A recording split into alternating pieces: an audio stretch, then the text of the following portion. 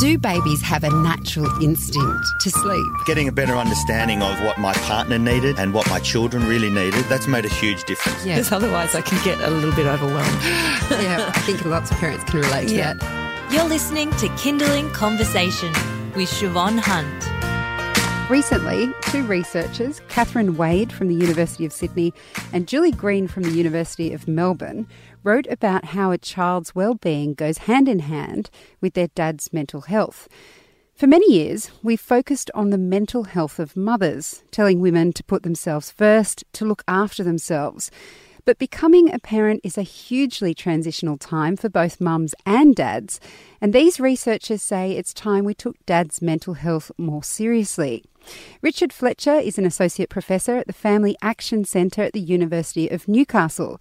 He's been talking about dads and their mental health for years now. Hi Richard, how are you? Hi there, I'm good, thanks. Why do you think fathers and their mental health has not been on the agenda in the past? Well, I think both the services who support families around that time and the dads themselves see their role as supporting the mum. And so they were expected to be, strong, reliable, like a rock for the family. And people assumed that their needs would be taken care of somewhere else. And you've been working in this field for many years and talking a lot about dads and postnatal depression. I'm assuming that over the past 10, 20 years, things have changed. But on some levels, it doesn't seem like it's changed a lot. Is that what you see? What kind of differences do you see between, say, the last 20 years and today? I think, the research and the science has changed so that I think we now have good evidence that if the father is depressed in the first year, for example, after the birth, then that has an effect on children who are in that family. Babies will be affected irrespective of how the mum is. And that's what we knew a long while ago for mums.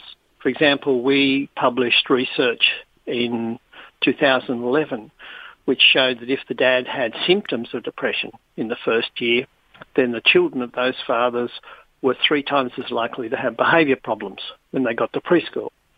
And that sort of evidence that we have now, not just from that study that we did, but from many others, paints a different picture than the one we had 20 years ago, which said that really it was the mother and her emotional health, her mental health, that mattered to babies.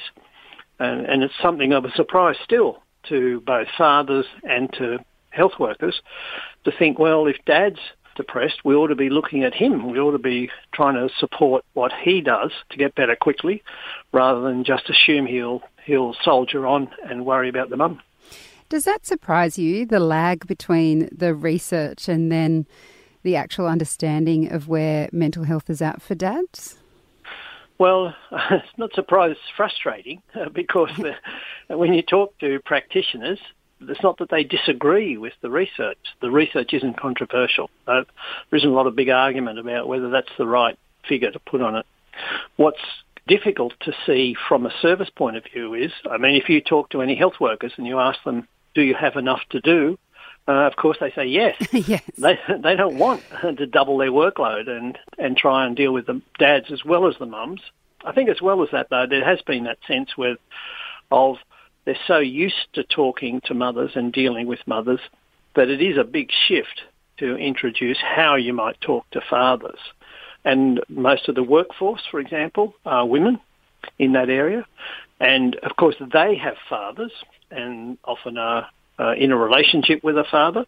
So it's not that they don't know anything about fathers, but their professional experience is usually with mothers.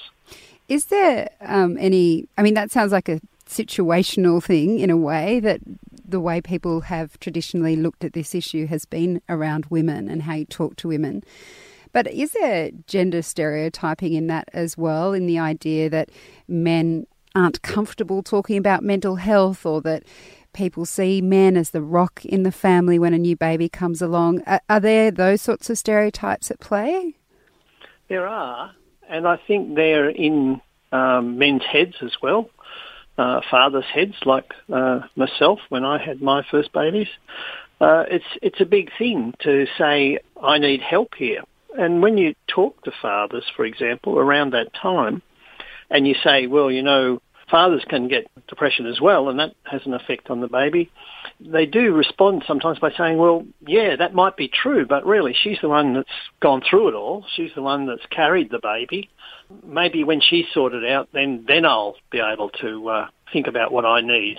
And health workers notice that often dads do be very supportive for the mum, especially if she's got mental health issues.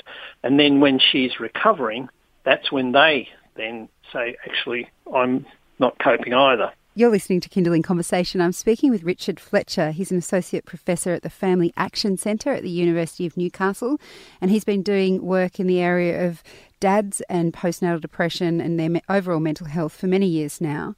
And we're talking about postnatal depression for dads and why in the past it hasn't really been on the agenda or on the radar, I guess, for health workers and for parents alike.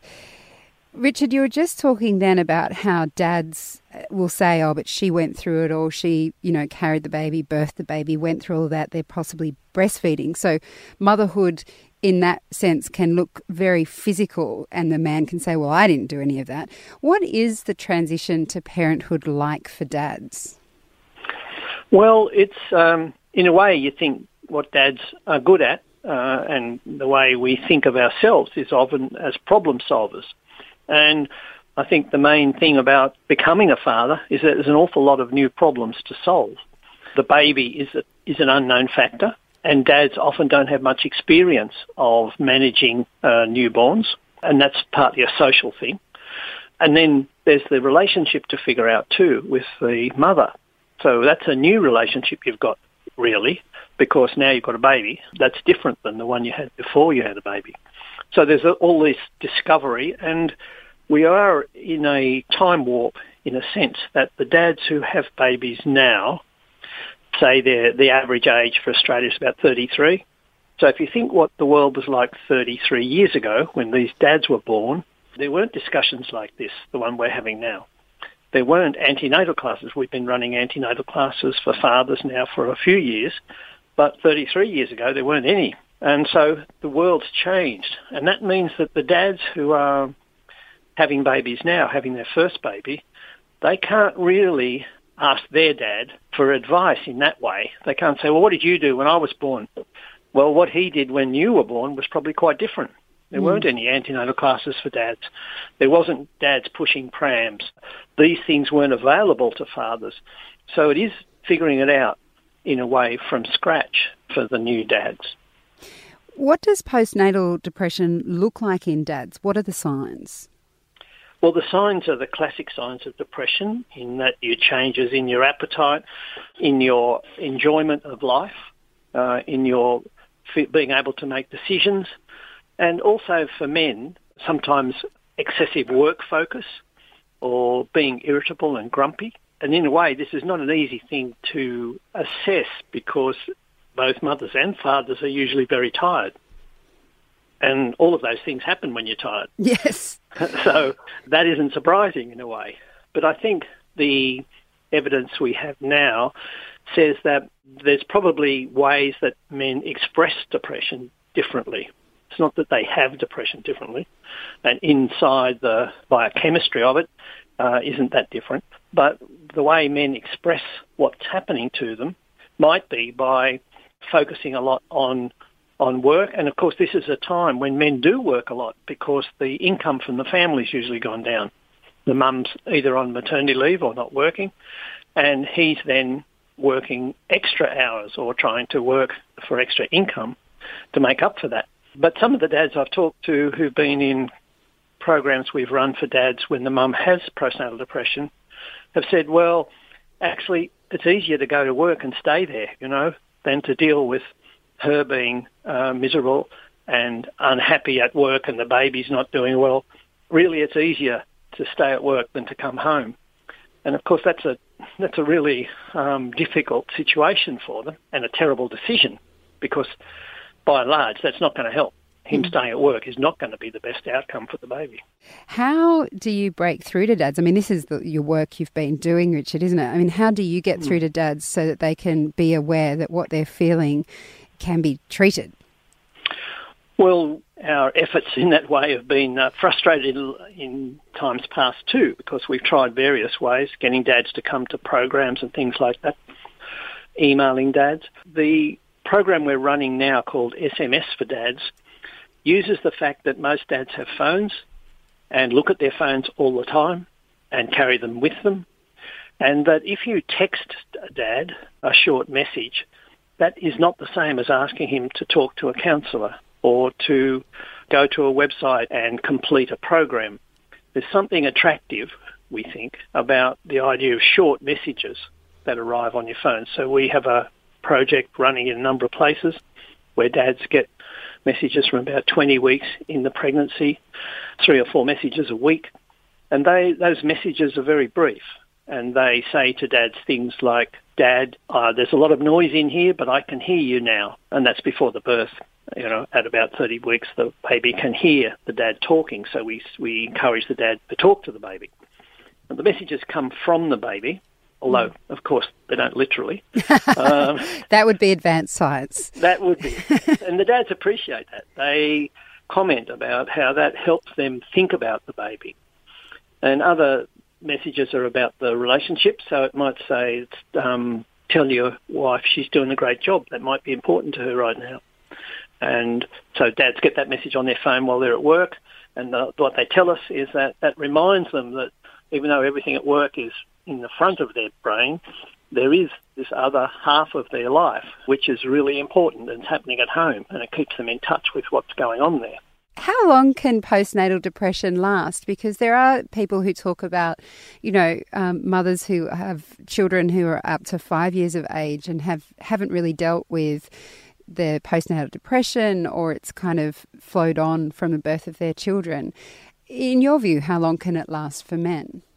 Well, that's one thing I don't think we know. Like the research on mothers has gaps in it, and we're not sure about some things. But the research on fathers has a lot more gaps, and that's one of them. We've got evidence about it, in the first 12 months, but really we don't know what percentage of those dads go on if it's untreated. And treatment isn't that different from what happens to mums, and it isn't that more difficult. Like, really, we have good success with treating depression.